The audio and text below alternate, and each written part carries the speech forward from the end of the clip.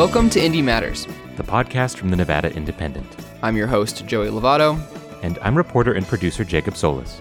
This week on the podcast, reporter Humberto Sanchez talks with Representative Susie Lee about her efforts in D.C. to bring more relief to small businesses in the state. After that, I talk with reporter Michelle Rindels about the unprecedented unemployment numbers stemming from the coronavirus shutdowns, and how the state is handling the backlog and constant crush of new claims. At the end of the show, editor John Ralston and you, Jacob, continue your conversation from last week on Oscar winners of the past few decades and which ones might be worth a quarantine rewatch. Before we move on, here's a quick update on where things stand this week regarding the coronavirus. As of recording this podcast on Friday, May 8th, confirmed cases of COVID-19 exceed 5,900 and 296 people have died statewide. Those numbers will likely have increased by the time you hear this. But nearly 2 months into the statewide economic shutdown, Governor Sisolak announced Thursday that portions of the economy could open as soon as this weekend, as part of Phase 1 of the state's recovery plan. The accelerated timeline will affect a number of small businesses and retail outfits, which must still abide by strict capacity limits and social distancing requirements. But the reopening will still exclude businesses like gyms, nightclubs, and casinos, where the risk of infection remains high. With casinos remaining closed and uncertainty over tourism numbers through the summer months, it's not yet clear whether Nevada's unemployment crisis will relent anytime soon. State unemployment statistics released this week show another 30,000 Nevadans filed an initial unemployment claim through May 2nd, raising the total number of initial claims since mid-March to more than 420,000. For more on the coronavirus, including a detailed live blog and an in-depth breakdown of the governor's remarks from this week, head to thenevadaindependent.com. And now for our reporter Humberto Sanchez talk with Representative Susie Lee.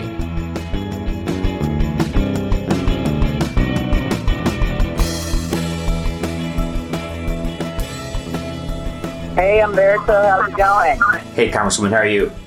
I'm hanging in there. It's been an incredible couple of weeks. I heard you on the call this morning, actually. That was really informative. So what do you want to see in this next package? And I guess first off, what are you hearing from constituents? What do they need coming up? Listen, I mean, first and foremost, I think, it's pretty clear that we're going to need to look at extending unemployment. We're going to need to look at, most important for me is state and local funding. Nevada stands to lose between 1/4 and 1/2 of our state budget in revenue. When I look at Medicaid, when I look at our education budget, that's 28% and 25% of our state budget, respectively.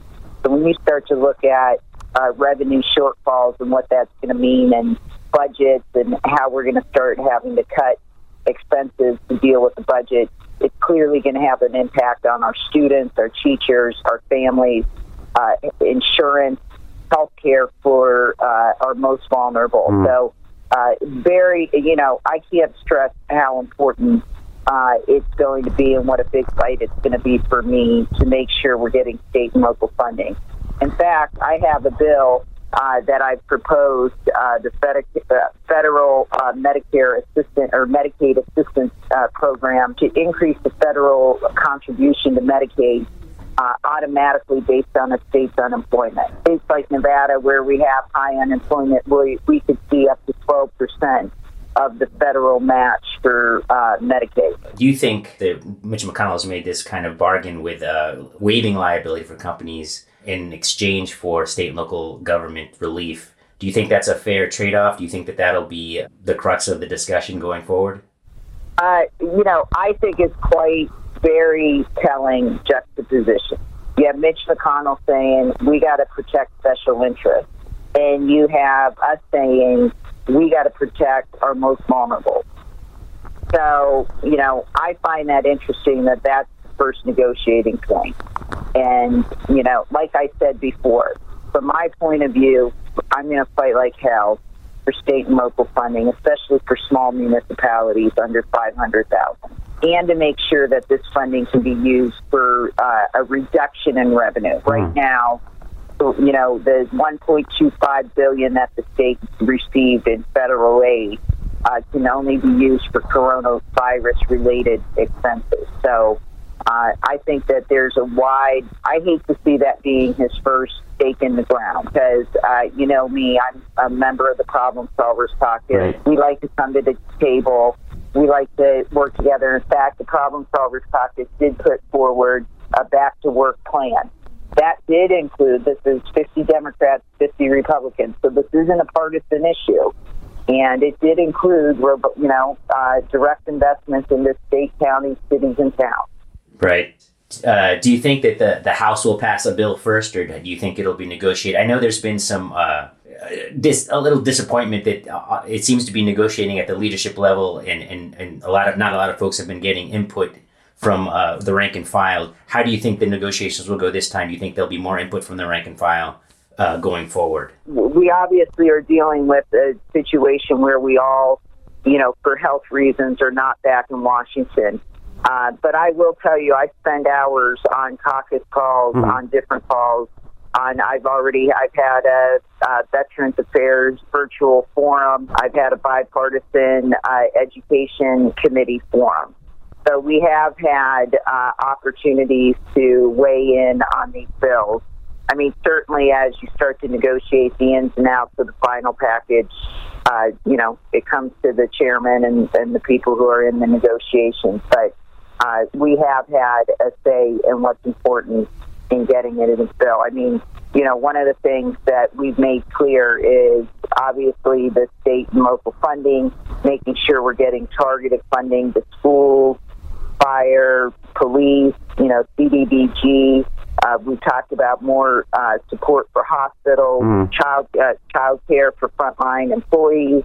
I'm on Ed and Labor. We've talked about Ed and Labor, for me, the state and local is so important because, especially in Nevada, that's education. And, the NSHE already has been talking about, I think it's like $149 million in proposed budget cuts. I have a bill looking at giving relief to students with private loans, the same relief that we've given them for the direct loans from the government. So there's a lot that we're talking about. We're having the opportunity to make our input known. When I would love to see more debate. I'd like to see having more opportunity to debate this because these are big packages. We've seen, with the implementation of these packages as they come out, like I said, we're building the airplane as we're flying. Right. And so there's a lot of, unintended consequences. There's a lot of unforeseen implications and being able to correct them. But more importantly, we also have to be able to have the oversight and to make sure that this money is being spent the way it's intended to. Well, I guess your committee will be doing oversight. Ed and Labor, I'm sure, will be doing quite a bit of that oversight. Ed and Labor, yeah. I mean, our big thing with Ed and Labor is, obviously looking at, state and local funding, I think, is most important, but looking at student debt, but more importantly, worker protection and OSHA requirements and making sure that when we're, asking people to come back to work, that we're not asking them to risk their lives to do it. And I do think that there needs to be an enforceable emergency temporary standard for protection from airborne disease. This is something that is unprecedented. And, when we're putting people on the front line, we need to be able to make sure we're doing what we can to protect them in their jobs. So that's going to be a big thing. Subsidizing COBRA payments. We're going to see a lot of people, especially in our state, who are going to see their health care run out, who are losing their jobs. So we need to offer them an affordable alternative in doing that. And then, looking at student debt relief. And just lastly, I wanted to get you on the Paycheck Protection Program. Do you think that's been a successful program? Do you think that it's gone to the small businesses that needed it? What other things can be done and what tweaks could be made? Listen, I mean, there's 30 million small businesses in our country. 10 million have access to money so far. We saw that in the first tranche of the money, I think it was an average loan size of $206 million. what we fought for was $60 billion of funding that would be directly directed to CDFIs, local credit unions, small community banks, small and medium sized, so it could be directed down to smaller and medium sized businesses. And we have seen an impact on that. We have seen that there have been more loans rewarded. We've seen good size. There have been 2 million loans, $175 billion. The average size has gone down. And so, so we've seen an impact of making those changes. I do think when we look at the next round, we're going to probably even go even further and look at even smaller businesses, less than 25 employees, looking at nonprofits. So, again, like I say, this is unprecedented. We are assembling the airplane as we're flying it, and we set it up to go through the banking system so we get the money out as quickly as possible. That has worked, but there have been, because individuals didn't have relationships with banks. Right. They weren't as sophisticated. They fell through the cracks. We tried to make that change. And one thing I'm really proud of, I wrote a letter to the Treasury Department because there were local credit unions that were being cut out of offering these loans because of the SBA there was an SBA requirement that prevented privately insured credit unions from qualifying as an SBA lender. And I guess, and my last question. What are you hearing most from constituents? And is your office hearing a lot, getting just so much more calls than usual, than typical? Yeah, my office is getting between, now, it was up higher before, but between 250, 300 calls per week. The number one phone call is they're not getting the phone answered at the unemployment office. Sure. And so I think that's a combination thing. Listen, I know that, here's one thing we got to make clear. 1099, independent contractors, gig employees. We made it possible under these bills that they would have coverage. That has never happened before. They have never been eligible for coverage. Now, many of them have not seen a dime because there's never been a system for them. And Dieter has an antiquated system. We all know that. Mm-hmm. They have dealt with 350,000 unemployment claims. Many of them are independent contractors, 1099 gig employees who've never had access to the system because there never was one. So they're working to get that system up and running.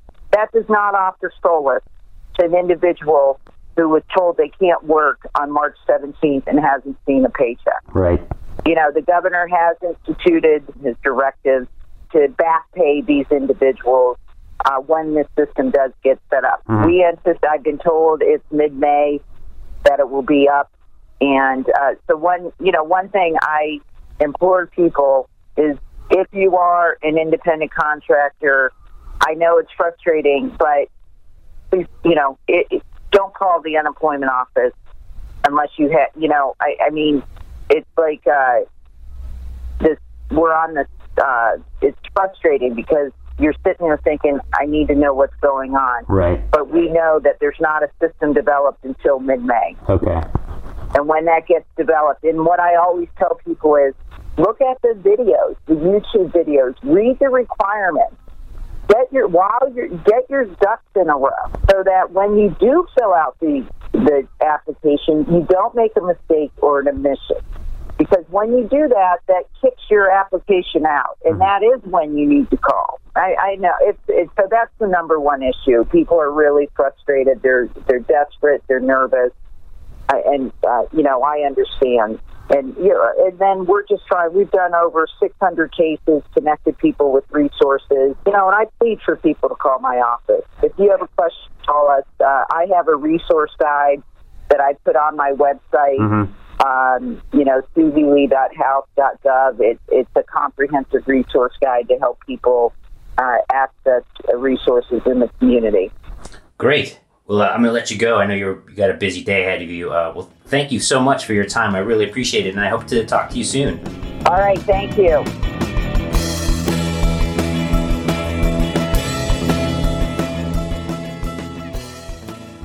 Now nearly 2 months into the coronavirus pandemic, more than 420,000 initial unemployment claims were filed in Nevada. It's an unprecedented number, and it quickly overwhelmed the state's already struggling unemployment system at the Department of Employee Training and Rehabilitation. Our very own Michelle Rindels has been following the story since day one, and she joins me now. Michelle, thanks for being here. Thanks for having me, Jacob. First, I want to ask about the leadership shakeup at the Department of Employee Training and Rehabilitation. Now, you spoke to the new head there, Heather Korbulik. She used to run the state's health exchange, and now she's taken over the job of unemployment head at a very interesting time to run that department. Can you explain a little bit, what did she say and how is she taking on the new job?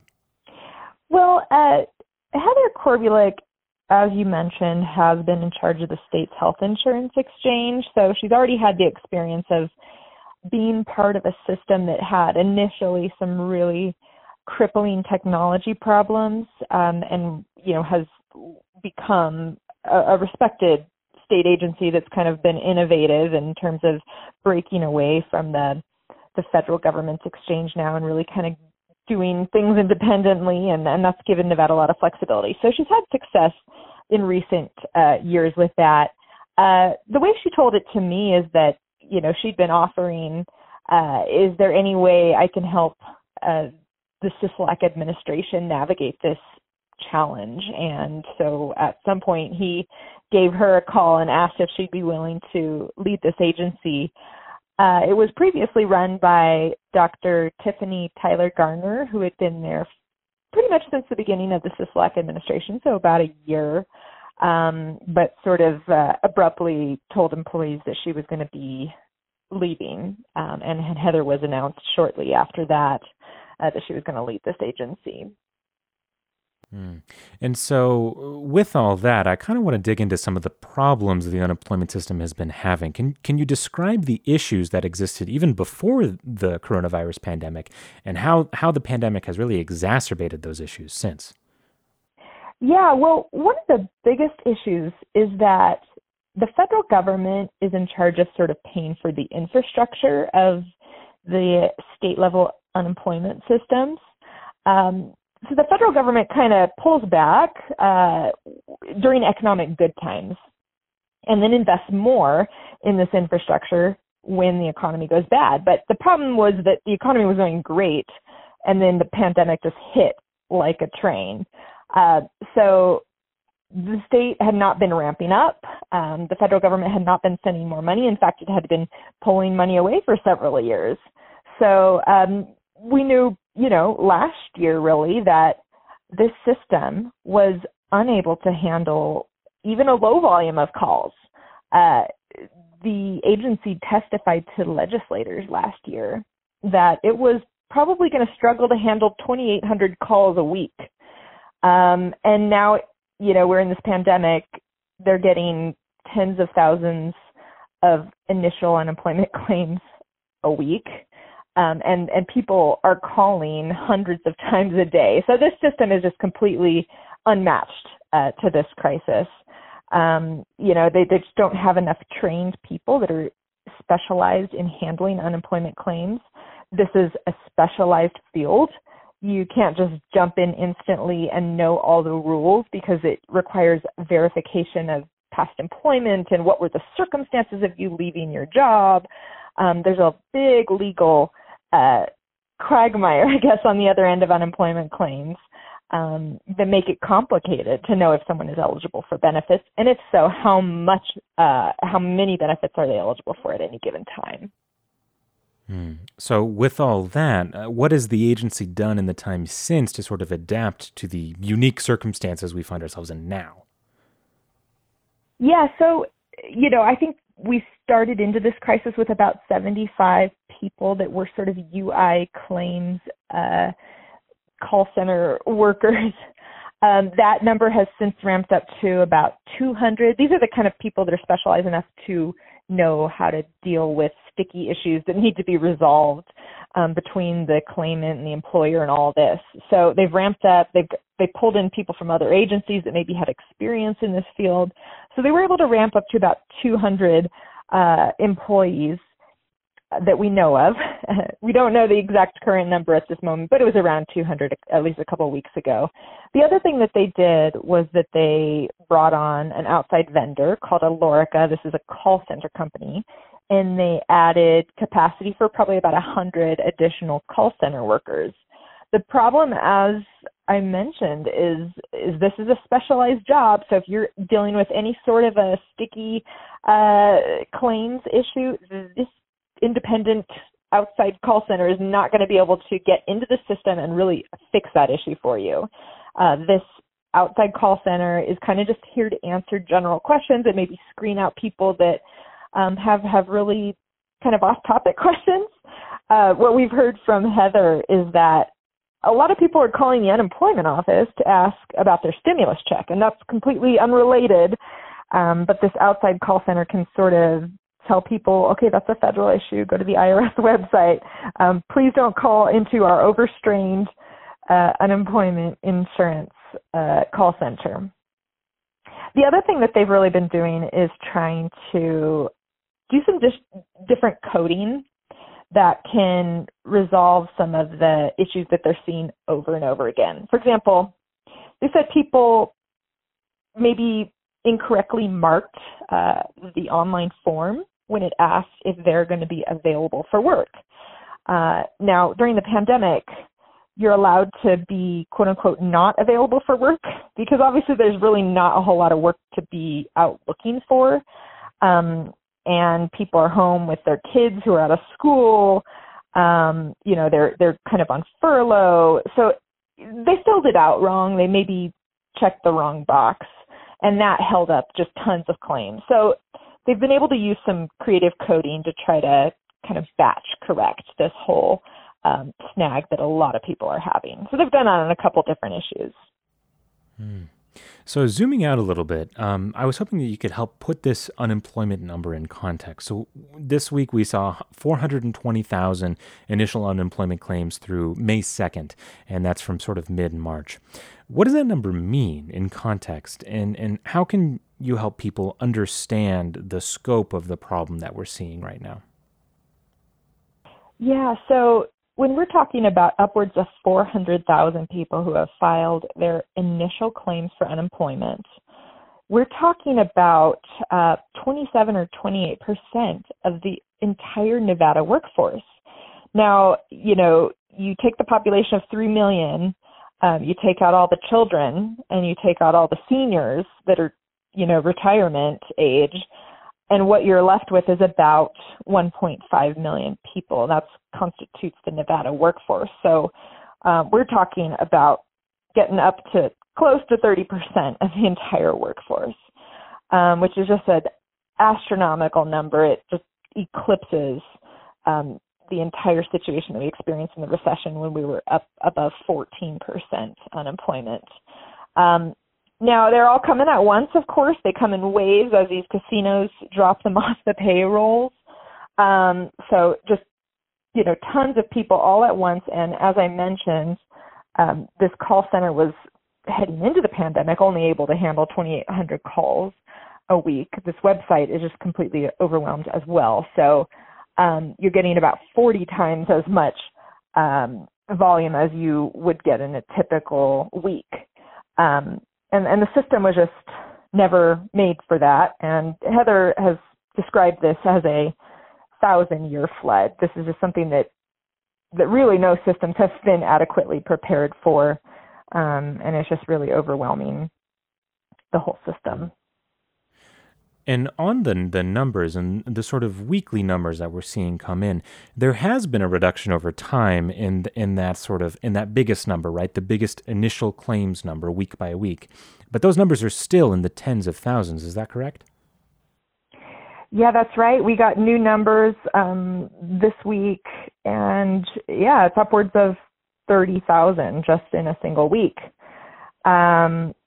And these numbers, these are, at least 10 times what even a bad week would have been right up before the pandemic. Now, I think we're going to have to watch this closely and see how things change because, of course, Governor Sisolak announced that some businesses are going to be able to reopen. I think we're not going to see a super dramatic change in the number of people that are on the unemployment rolls until really the casinos get going again. And then what's it going to look like at that point? Because the volumes of tourists is going to be down. Are they going to need their full workforce to come back, or are people going to be permanently laid off just because there's just not the demand anymore? So I think we're going to be watching closely to see how many people not just file for initial unemployment, but are on what's called continued claims, which means people that are filing week after week for successive weeks and drawing down unemployment benefits. So you mentioned there that the governor did announce that there will be some reopening soon in the coming days and weeks of the state's economy. He had a press conference today, Thursday, where he addressed, at least in part, this unemployment issue. What did he have to say about that? You know, he's been getting this question pretty much at every press conference, is what do you have to say to people who are just desperate, that have been calling hundreds of times a day, every day for 7 weeks, and are still getting nothing, and are worried about even, having their next meal on the table. And we're hearing sort of similar things each time, that, they're working through this backlog as fast as they can. And the issues that are really holding people up are sort of individual issues. It's not just something that can be you can fix 10,000 claims at once. These are specific issues where maybe you didn't send your pay stub in and they can't verify that your employer, paid into the system, and therefore you get benefits. Now, this is another thing to remember, is that this is unemployment insurance. It's not just kind of a blanket entitlement program. It works like an insurance system. So if your previous employer paid in, then you're eligible for benefits. If they didn't, you're just not. It's like if you were uninsured on a vehicle and you got in a crash, there's no one to pay for that claim if you didn't pay into the insurance system to begin with. I think another thing is that there is this process for people who are not in that boat. Say they're an Uber driver or they're an independent contractor, and they didn't have an employer paying into the state's uninsurance system, but the federal government is going to be paying their benefits. And that program is supposed to be starting in mid-May, and I know a lot of people are really looking forward to that because they've just fallen into this gap where they're not eligible for unemployment benefits because they didn't have an employer paying in on their behalf. Okay, well, we'll have to leave it there. Michelle, thanks so much. Thanks so much, Jacob.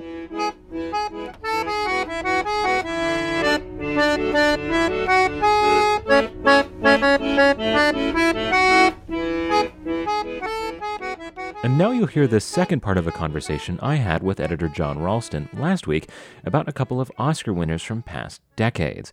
If you want to hear the first part of this conversation, you can find it in last week's episode 135. All right, turning it even further back, Crash. Of course, we have to talk about Crash. Crash, the movie about race relations in mid-2000s Los Angeles. Does it deserve all the crap it gets for being bad about race relations?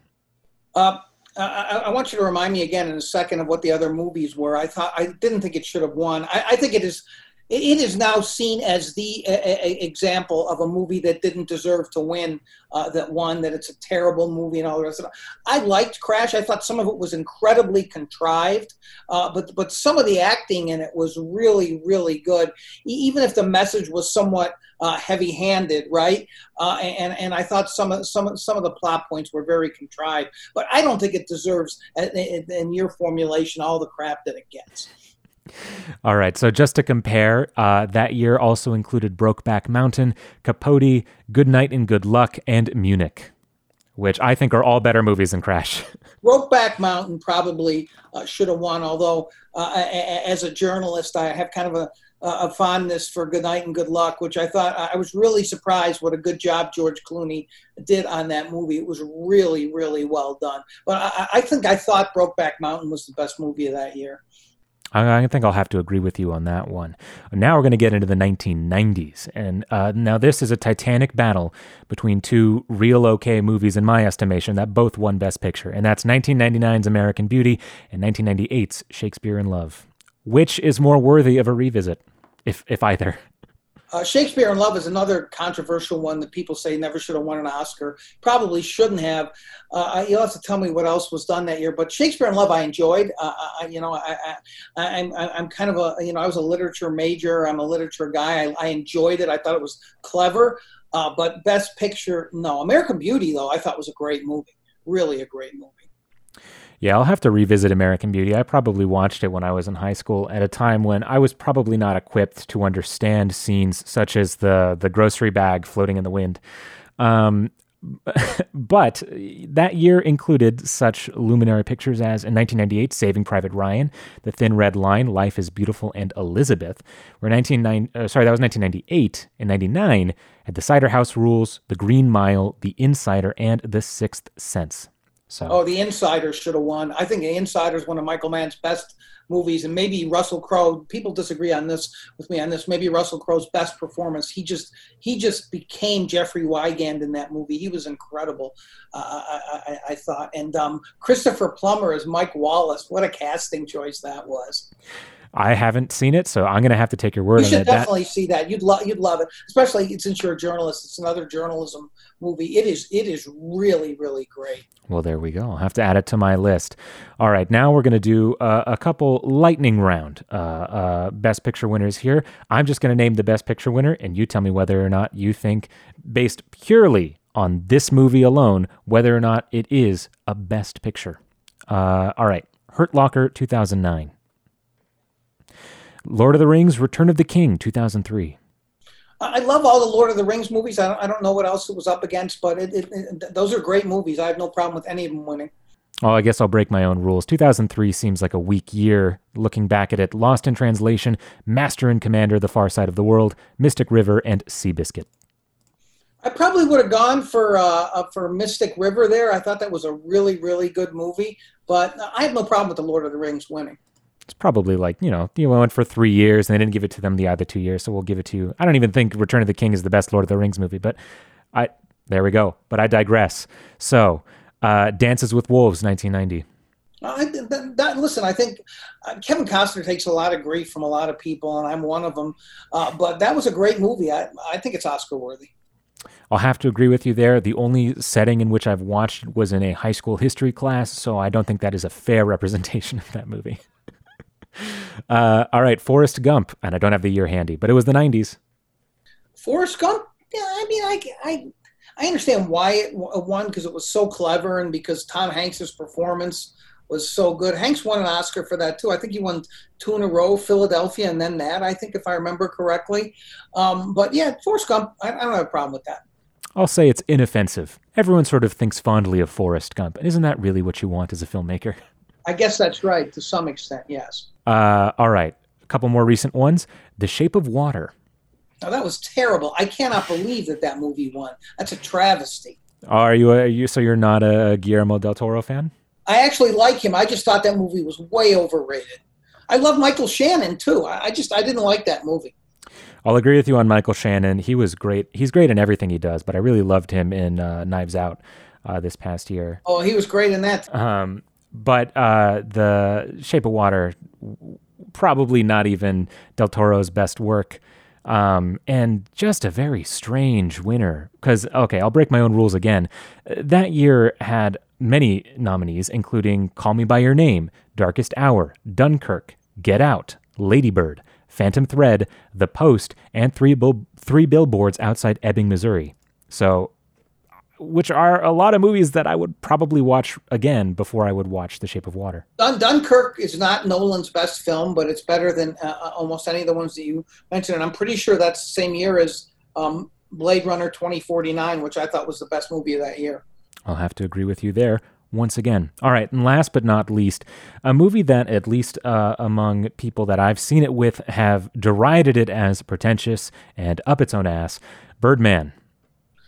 Birdman I liked. I did like quite a bit. It is pretentious. but the acting in there is tremendous. And I think Michael Keaton was expected to win for that and then didn't win, if I recall correctly, Jacob. What else was nominated that year? Do you have that in front of you? I do. That year included American Sniper, Boyhood, The Grand Budapest Hotel, The Imitation Game, Selma, The Theory of Everything, and Whiplash, which is the drumming movie that I couldn't remember. There we go. Whiplash, yeah, that was great. Yeah, I can see. Some of those movies might have been better. Yeah, I can see that. I can concede that Birdman would win Best Picture, and I absolutely love Michael. Well, I love Michael Keaton in everything. He's just tremendous, and he killed it again as a superhero, especially considering his legacy as a very strange Batman in the 1980s. But also, am I going to watch Birdman when I could watch Grand Budapest Hotel again? Probably not. Yeah, I would see Grand Budapest Hotel as well again. That was a phenomenal movie, but I know you're done with me, Jacob, but you've left out the biggest pet peeve I have in Oscar history, which is 1997 when Titanic won over LA Confidential, which is one of the top 5 best movies ever made. That's right. Well, that year, too, also had Good Will Hunting, As Good as It Gets, and The Full Monty, which, I don't know about the last two. But look, Good Will Hunting, I like that movie. The year 1997. Hunting is an excellent movie. And Titanic is a spectacular achievement technically, but the script was just horrible and cliched. LA Confidential had like 5 Oscar-worthy performances in it, a great plot, and the one person in the movie who was a lead who didn't deserve to win the Oscar, Kim Basinger, won the Oscar, which I never understood. A travesty that will never be corrected, mostly because Titanic, what did it make, $2 billion at the box office? Yes, exactly right.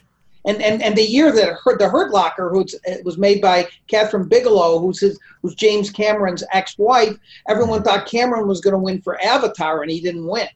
Mm-hmm. But I'm glad The Hurt Locker won, because I thought The Hurt Locker was a phenomenal movie. Well, and Avatar suffers from the same problem as Titanic in that it is not actually that good of a movie and is more about being a presentation for 3D glasses than anything else.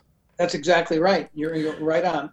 All right, so that's all I've got for you, John. But before we go, what is your favorite Oscar winner of all time that people may have forgotten about, but they really should take a look at? Or snub or anything. What's a movie that people need to add to their list?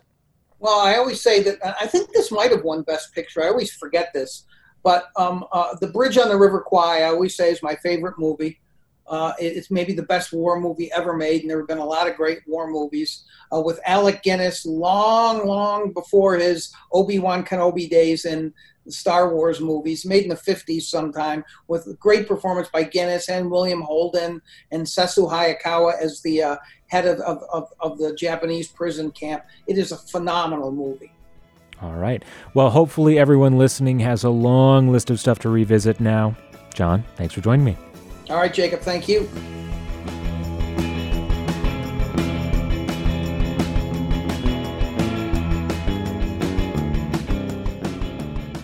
Thank you for listening to this episode of Indie Matters. We'd like to thank Representatives Susie Lee, Humberto Sanchez, Michelle Rendells, and John Ralston for being on the podcast this week.